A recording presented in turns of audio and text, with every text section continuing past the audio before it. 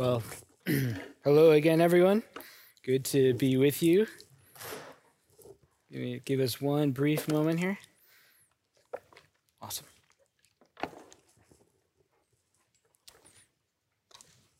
All right. Thanks. My name is Dan Spino. I'm one of the pastors on staff, and it is good to be with you here tonight. If you're joining us at home, it's good to be worshiping with you. Even when you're not physically here, we're still excited to be worshiping with you. So thanks for joining with us. And today we get to participate in communion as well. Thank you, which is just awesome. It's a good day indeed. We're going to continue in our time together. We're going to be looking at Philippians chapter 1, verses 12 through 18. And we're going to get there in a brief moment. But before we do, I wanted to just pause and start us off with some prayer. So join with me in a word of prayer. Jesus, we thank you as we've been singing to you, King Jesus. We thank you first and foremost for the gift of salvation. Thank you for what you have done for us. We don't deserve it. You did it for us, and it's amazing. We thank you for that, Jesus. Now, as we continue in our time, as we've been worshiping with you through some prayer, through song, Lord, we're going to continue now looking at your written word that you've breathed for us. May you ready our hearts for what you have for us. May you anoint the words out of my mouth, the things that are not of you, may you wash away. The things that are of you, may you allow to stand forth, Lord, for your people, that you would be glorified and be made more known. And we ask this in your name. Amen. Well, if you've been with us recently, you know that we're in this series, our Philippians series, and we're going to be continuing in that for the next few weeks. It's one of the letters from the Holy Spirit penned by the hand of Paul. It's found in the New Testament. If you don't know where it is, it can be hard to find. There's a little device my brother taught me many years ago. Go eat popcorn. Go Galatians, eat Ephesians, pop, Philippians, corn, Colossians. Okay, thanks. I'm getting some laughter like, wow, that's it. Every time I open my Bible, I literally say, go eat popcorn. I'm like, there it is. Perfect. And if you remember, 2 weeks ago, Trent kicked off our series. He did an overview series. It was just kind of give us an overview of the book, a roadmap, if you will, telling us a little bit about the history, what's behind this book, what we're going to be covering in the next few weeks. And for one of his points, in particular, Trent used our text today. He used verses 12 through 18. I remember I was sitting back there Thursday night, hanging out back there, listening. I was just listening to Trent. He's going through. He's like, all right, let's read these verses. He starts reading 12, 13, 14, and he paused, and he kind of gave us some points. He expanded the text a little bit, just helped us see what's going on. I'm like, all right, this is good. But then he continued reading, and he went all the way through verse 18. And I was sitting back there, and I was like, brother, what are you doing, man? This is my text. There's not enough meat on the bone. You're killing me.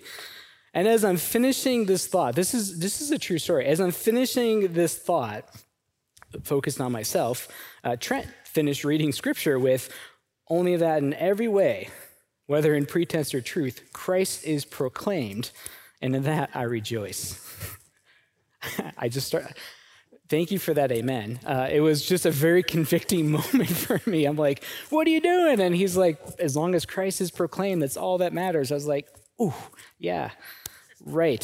That is what matters. That is what is most important. Christ being proclaimed. It was a very convicting moment for me. And it draws out the point that we have in our text today. Today we're going to see, as we're looking at this, that we are called to live all of life for the glory of Christ and the advancement of the gospel. This comes literally like right out of the text.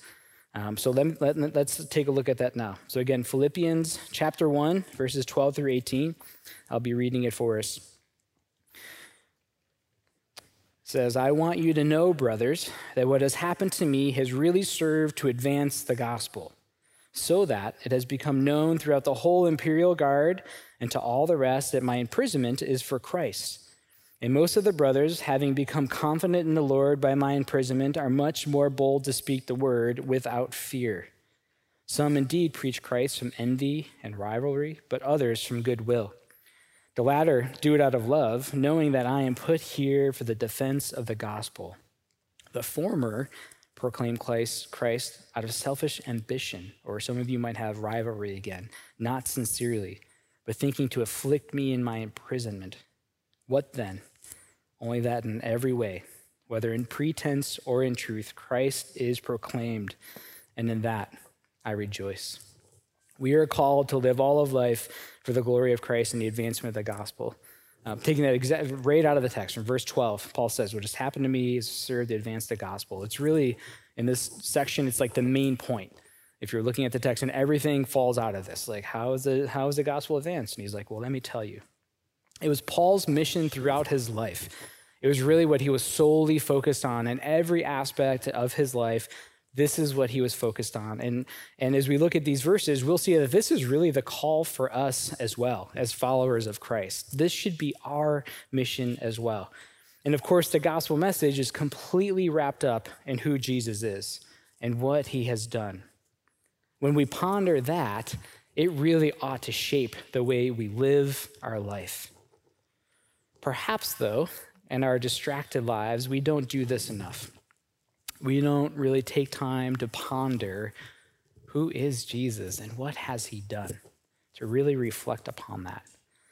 So to help us, I want to just take a moment and just do just a couple of verses for you. We'll have them for you here on the screen. I'm just going to go through them. I just want you to hear these verses that just proclaim Christ. We'll start with Hebrews 1, verses 3 and 4. It says, he is the radiance of the glory of God and the exact imprint of his nature. And he upholds the universe by the word of his power. After making purification for sins, he sat down at the right hand of the majesty on high, having become as much superior to angels as the name he has inherited is more excellent than theirs. Or Isaiah 53:5, but he was pierced for our transgressions. He was crushed for our iniquities. Upon him was a chastisement that brought us peace, and with his wounds we are healed. Or John 14:6, Jesus says, I am the way, the truth, and the life. No one comes to the Father except through me. Colossians 1:15, and then 19 and 20. He is the image of the invisible God, the firstborn of all creation. For in him all the fullness of God was pleased to dwell, and through him to reconcile to himself all things, whether on earth or in heaven, making peace by the blood of his cross. Later in Philippians, in chapter 2, verses 10 and 11, we're going to see it says, every knee should bow and every tongue confess that Jesus Christ is Lord. That is who Jesus is. And that is what he has done. And that is why Paul made it his life's mission to see Jesus glorified in every situation, in every circumstance. He was in awe of who Jesus is, and we should be too. When we look at this text, there's a level of awe that we should have, both that surprises us and maybe even draws us in as the partnership with Paul in the gospel advancement. So again, Paul demonstrates us the importance of living all of life for the glory of Christ and the advancement of the gospel. He uses three couplets. This is what we're going to use here to kind of shorten the text a little bit. The first is through his witness and example. The second is through encouragement and partnership. And the third is through rivalry and conceit. So let's get started with the first one, through his witness and example. Paul's imprisonment or his chains is mentioned 4 times in the first 18 verses. And of those 4 times, 3 of those occurrences happen in 12 through 18. So clearly, Paul wants us and the readers in Philippi to remember where he is, what his situation is, what his present circumstance is. And why was Paul put in chains? He tells us it's because he's proclaiming the gospel. So they lock him up. They put him in prison because they want to shut him down.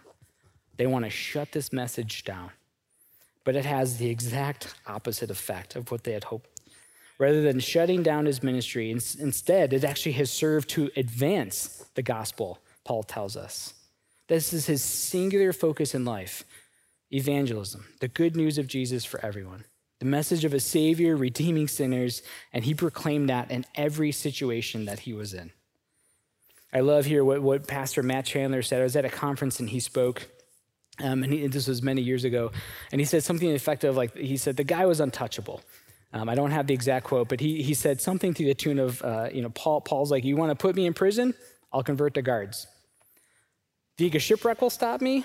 I'll perform miracles that testify to who Jesus is. Send me to Rome, I'll share the message with Caesar's household. Imprison me, and I'll spur on others to share the gospel. Beat me, and I'll count it as gain for suffering as Christ did. Kill me, and I will rejoice to be in the presence of Jesus. You could not touch Paul. You can't cut in on his focus in life. He lives for the advancement of the gospel. In this text, it says that everyone that has come in contact with Paul has heard about the gospel message. Everyone. It says the guards in verse 13. Then there's this phrase, all the rest. So all the imperial guards, they hear about this. Those that are physically there are hearing it, and those that are hearing it are now going to tell others. I think one commentator said there's like over 9,000 guards. Like it's spreading. They're just possibly spreading it amongst themselves even because of Paul. All those who came in contact with him, all the rest. So these would be like servants, the mailman dropping off the mail. Paul's just like, let me tell you about the gospel while you're here. The believers in Rome, as mentioned in verse 14, and all the way at the end of the book, in his salutation, it's just like kind of like a little kind of throwaway line. It says, all those in Caesar's household greet you as well. Nothing will stop Paul from ministry, from sharing the gospel. Nothing will stop his witness. He's painting a picture for those in Rome, and he's also for them to see. Like they're in Rome and he's there and they're seeing what he's doing. And also back in Philippi, through this letter, they're hearing about it. No matter the circumstance you're in, keep advancing the gospel. Don't let suffering stop you from proclaiming the gospel message. And through Paul's witness and his example, not only is the gospel advancing, but they're doing it. It says the believers are like, they're emboldened. Fear has been removed. He tells us that the believers in Rome see his example and hear about his witnessings, and it just emboldens them to do likewise. And without fear, it says as well. That is powerful. And Paul has this utmost trust in God. He says, I want you to know that what has happened to me, right? This phrase there, he's really saying like, God has allowed this situation, and I want to let you know it has advanced the gospel. He trusts that God has allowed this prison situation to happen and is using it for his good and God's sovereignty. He's allowed Paul to end up in Rome to spread the gospel message in this particular manner. Now, I know that's probably not shocking. This is like amazing. God uses Paul and his situation to advance the gospel to a new group of people that otherwise would never have heard about the gospel. Who else has access to the imperial guard? Paul. And through his sharing the gospel, word is getting out and spreading such that all the guards have heard this. Anyone who's come in contact has heard this. God is on the move, people. And no change, no imprisonment, no situation is going to stop God from fulfilling his will for his people. Nothing can stop God. And as Paul does this, he sets this example for others to follow. Look at my circumstance. Look at how God is at work. Look how I am responding to God's leading, all because Paul was imprisoned or put in chains, if you will. So as we look at Paul's witness and example, it should really force us to ask, what do we allow to hinder us in advancing the gospel? What is our singular focus in life? How often do we actually respond as Paul does and say, God, this is not what I had planned, but clearly it's what you have. How do you want to use this to advance the gospel? I had my appendix out about a month ago, September 2nd. It was an unplanned thing. Don't recommend it to anybody. As I'm sitting in the ER, I'm like, one of the doctors came around. He's telling me so-and-so is going to do the surgery. And, I'm like, well, is he good? Like, I want a good surgeon. And he's like, listen, man, this is a routine surgery. Bread and butter. Anybody can do it. Don't worry about it. It's outpatient surgery. Don't worry about it. Do you know how many times I've been to the doctor since that surgery? 4 times, people. 4 times. I was there yesterday getting cut open again. I'm like, Lord, please. And as I'm laying there, just laying on this, I knew I was in trouble when I walked in, and I'm no longer in like a normal room. I've learned the system now. There's like normal rooms, and then there's procedure rooms. I got ushered right into the procedure room, and I was like, oh, this isn't good. And she's like, well, just in case he wants to do something. I'm like, maybe, great. And as I'm laying there, as the doctor is like working on me, I start to wonder, God, clearly you have me here. I started thinking about Paul. In prison. Like, what would Paul, where was Paul's mindset? Because I'm like borderline fighting back tears. And not just because of the pain, but like just the emotional like toil of this all. I'm like, please, no more. Please. So I thought of Paul. God, I said to myself, God, clearly you have me coming back here multiple times. What are you up to? That was my thought. Are you trying to teach me something? I mean, I think he is. I have this horrible time pacing myself in life. So I'm like, okay, got it. You want me to slow down. There's got to be a better way. Or maybe you're wanting me to come back and share the gospel with somebody. I don't know. I have another follow-up next week. That's what's going through my mind. I'm like, okay, Lord, I got a 5th doctor visit coming up. If there's somebody there that I need to share the gospel with, make me aware. Put that on my heart. I did ask the doctor if I get a free cup of coffee next time. It's like, there's got to be some sort of loyalty program, right? I mean, come on. Listen, I know that this is not easy stuff. I know that. And I'm not trying to sugarcoat suffering. I know my appendix thing, like it's bad for me, but it'll go away. And I know some of you are suffering. I get it. Life is hard. Life has challenges. Oftentimes, the life that we are living is not the script we would have written when we were like 13 years old, right? Yet, how often do we look at our situations as gospel opportunities? And I want to say this with all gentleness, and don't like hear that sentence first. With all gentleness, I want to say this next sentence, because there's some of you that are suffering. There's some of you that are going through some hard trials. There's some of you that it's going to be a lifelong thing. I know people. So with all gentleness, I just want to say that at times your suffering, your difficult situation will allow you to advance the gospel in ways that other people cannot. And I know that's hard. Trust me. I get it. But you're going to have access to people that others won't have access to. People are going to call you. People around the country that maybe know you might be like, hey, you went through this. I'm going through this now. Can you help me? Right? You have access into these people. Someone might introduce you to somebody else who's having a troubled time or something. God can use you. And again, I get it. Suffering is called suffering, right? It's not, suffering isn't called like eating dessert. It's suffering. It's bad. So with all gentleness, I just want to say, though, that it's possible that God can use those situations to advance the gospel. Like Paul to the Imperial Guard. If he wasn't there, I don't know that all these Imperial Guards would have heard about the gospel. But we don't have to wait for those more personal, difficult things in life. So if you're not, well, I'm living a good life, I'm not suffering. Listen, this truth is true for everybody. We can look at every opportunity as an opportunity to advance the gospel.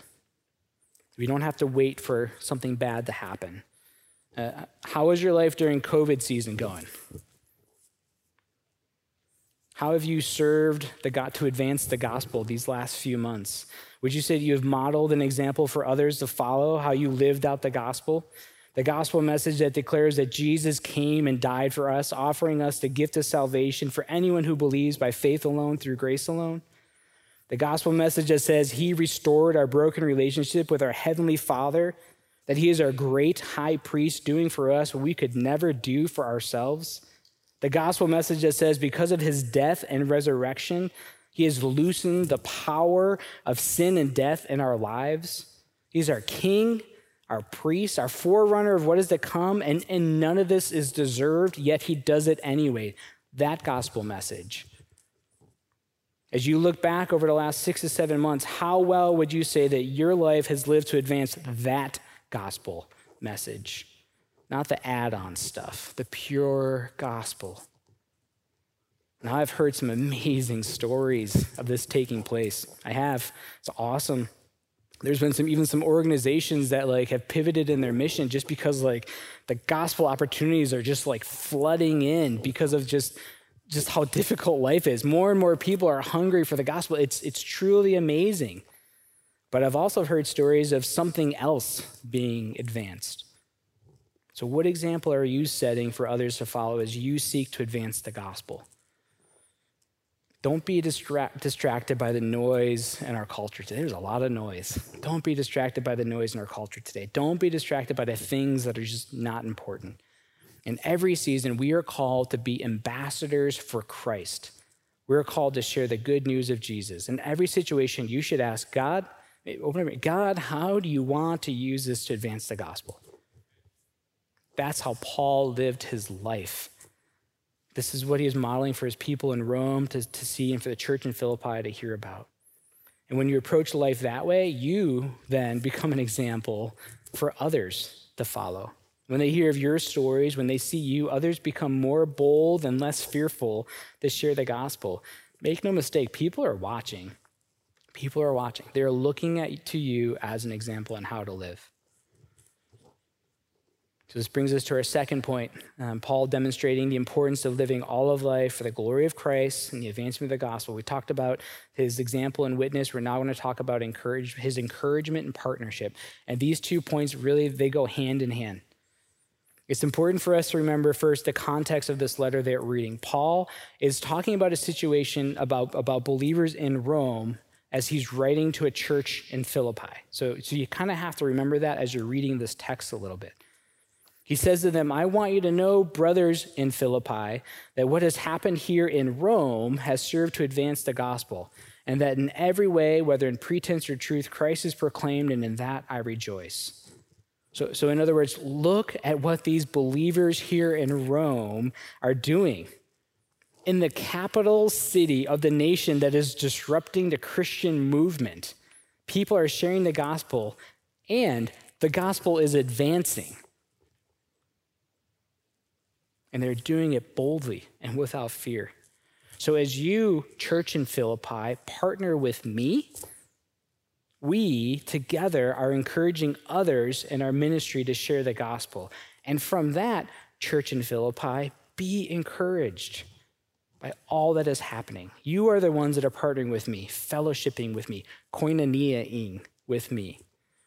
As my gospel partner, even in my chains, hear this news and be encouraged. Though your struggles might seem impossible, as you too partner with me in this gospel advancement, take heart. The Holy Spirit is at work. This is what Paul is trying to tell these believers. While they are not physically present with Paul, he reminds them of their partnership with them. Their fellowship rooted solely in the gospel of Christ. If Paul can use this imprisonment to advance the gospel in this city, imagine what you can do in Philippi. Now, if you've been with us for any length of time, you would have heard from time to time, we share stories, often from up here, sometimes there are videos online. We share stories about partnership opportunities that we have as a church family with various organizations or individuals that are doing amazing gospel work. And we don't just share these stories as a, hey, FYI, check this out. Oh, isn't that neato? That's not the point of these stories. No, these are meant to encourage and to strengthen you in your walk with Christ as we partner together as a church family. They're meant to spur you on to live all the life for the advancement of the gospel, seeing Christ glorified. Now, some of you support our missionaries that we have here. We have several missionaries that our church supports. Some of you are personally connected with them, or maybe you partner with another gospel-centered organization. And as a supporter, this won't be a surprise. Even if you don't, you know this, right? As a supporter, you often get an update letter. They'll send a letter in the mail to you, or an email nowadays. In these letters, you get to hear about the spread of the gospel. You hear about unreached people hearing the gospel for the first time in a native language, often in hostile situations. Doesn't that encourage you? Doesn't that just make you feel like, man, if they can do that, I can surely share the gospel with my neighbor? That's essentially what Paul is doing for the church of Philippi. That's what he's doing. But now let me ask you this. What if you took a moment to kind of write your own letter about what has happened to you? Let's just say you go back 2 to 3 months. And in this letter, you included how you responded to your situations and how others then responded to how you acted. Now, would that letter encourage other believers towards gospel advancement? Would they see Christ glorified? Would they want to partner with you? It's kind of convicting. I was thinking about that. I was like, I don't know. I think so. I hope so. But maybe not sometimes. When we live all of life for the glory of Christ and the advancement of the gospel, it serves as an encouragement for others to follow. And we're not called to do this alone. We can't do this alone. We're reminded of our need for partnership in gospel work. We need each other to encourage each other in light of today's world. When I was in seminary, I had a good friend, Rick Schwartz. He's a pastor in Bern, Indiana now, an amazing man of God. But Rick used to go and walk the mall every week, and he'd talk to the kiosk workers, and he'd share the gospel with them. And I was like, man, this is interesting. I've never done anything like this before. So I asked him if I can go with him because I knew it was something I should do, but I'm like, I don't feel courageous. I don't feel really like gifted this way. But watching Rick, just watching the way that he shared the gospel, the way that he weaved it into conversations, the way he loved on these people. He would follow up on conversations from weeks back. It was just amazing. And watching him do that gave me courage so that after a few weeks, I was leading in the conversations. That's what partnership is all about. That's what we do. When we do that, we encourage one another to advance the gospel. Think again about Paul's situation. If imprisonment and Roman guards cannot stop the gospel from advancing, what in your life can? Let this example encourage you to share the gospel and trust that God's word will not return void. So who is one person? Who's one person in your life that you can share the gospel with? There must be one. I want to encourage you to pursue that. And when you do, tell your friends. Invite your friends in, your family. Invite them in to partner with you, even just through prayer. And then once you actually share the gospel, tell them how that went. Tell them about it, because you know why? That encourages them to do the same. And do you know what happens when you do that? The gospel advances. We need each other. Live life in such a way that others get to partner with you and be encouraged by your ministry. Now, our last couple that we're going to look at is through rivalry and conceit. Now, these last few verses, 15 to 18, are probably somewhat familiar to some of you. There are two really important points here I want to highlight.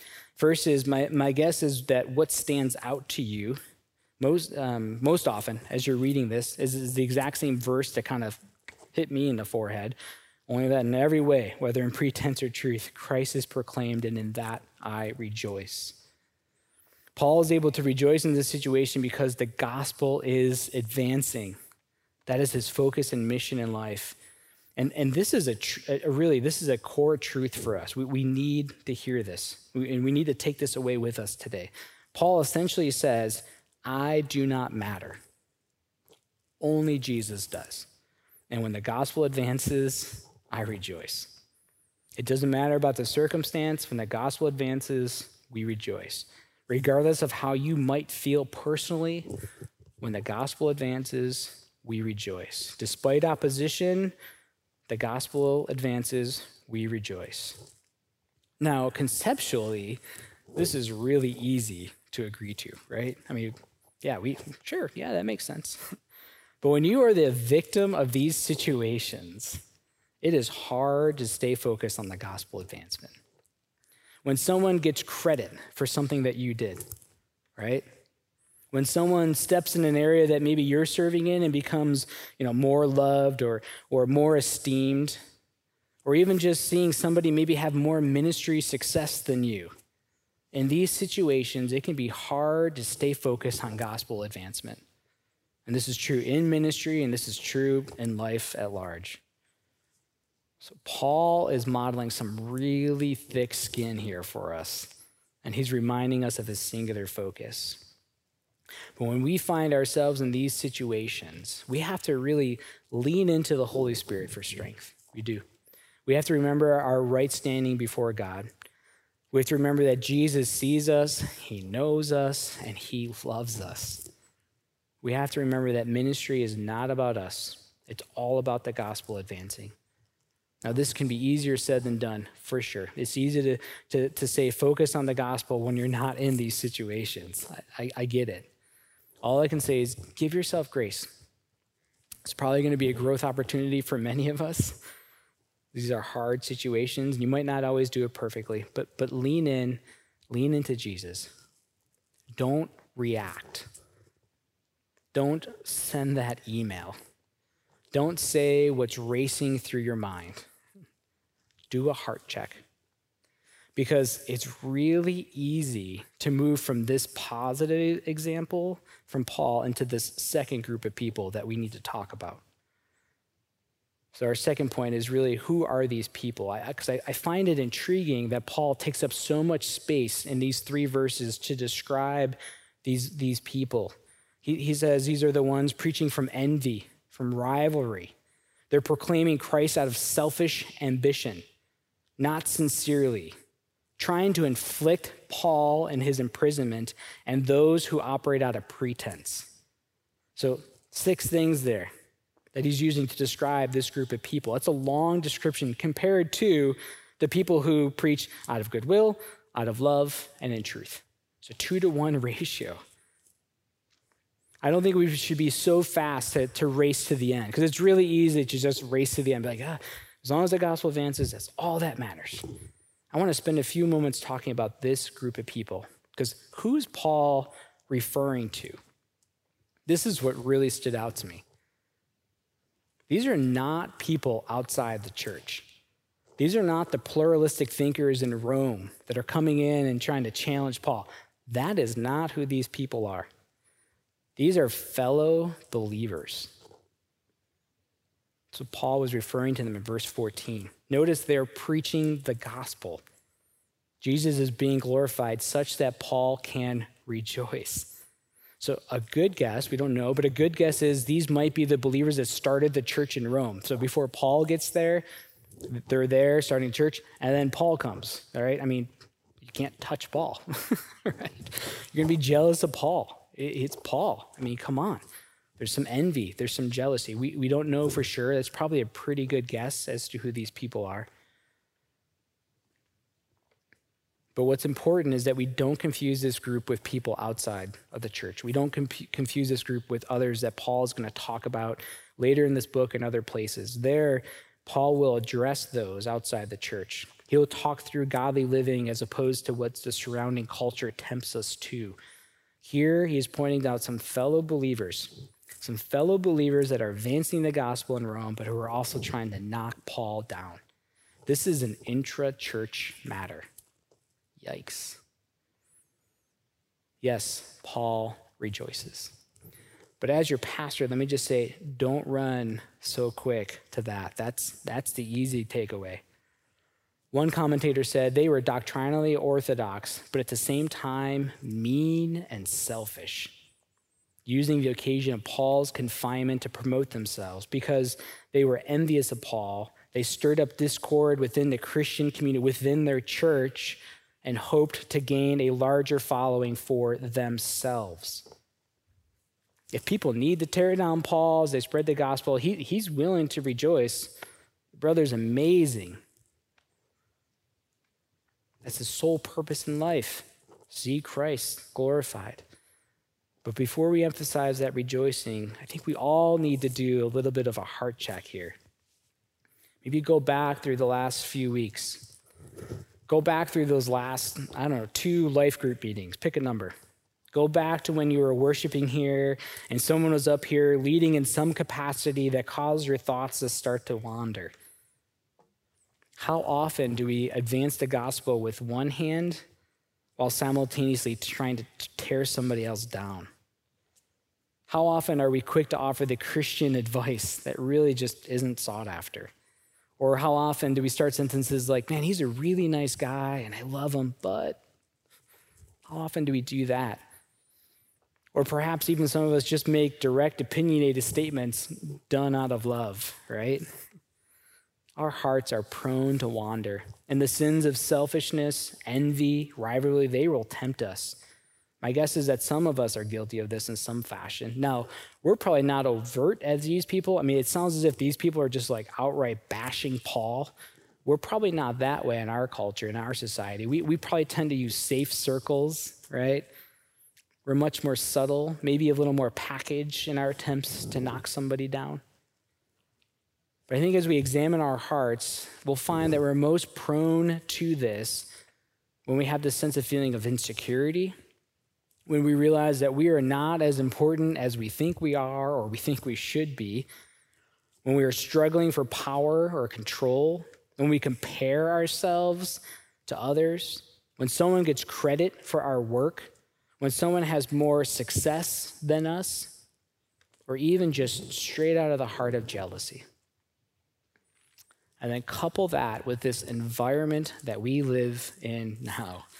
In today's culture, people are probably more opinionated than they ever been at any time. And there's such strong opinions about everything.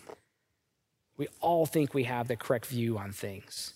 Satan is just sitting there, just waiting. He's waiting to bait us. He's waiting for us to fall into these traps. He's looking for opportunities to divide the church, to stain the bride of Christ. Yes, Jesus is king, hallelujah, but that guy over there is really messed up. Oh, that person is leading, fill in the blank, any ministry.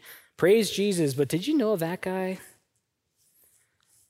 As we seek to advance the gospel and glorify Jesus in all aspects of our life, I think we all need to do a heart check and really just examine our motives. Or as Don Carson, he's a theologian, author, scholar, he said, all of us must ask, in what fashion am I confessing the centrality of the gospel? I love that. In what fashion am I confessing the centrality of the gospel? When we behave like this, when the gospel may be advancing on one hand, the Christian witness, the example, the encouragement, and partnership is just utterly destroyed. Yes, we can rejoice the gospel advances, but wouldn't it be better if we didn't destroy relationships in doing so?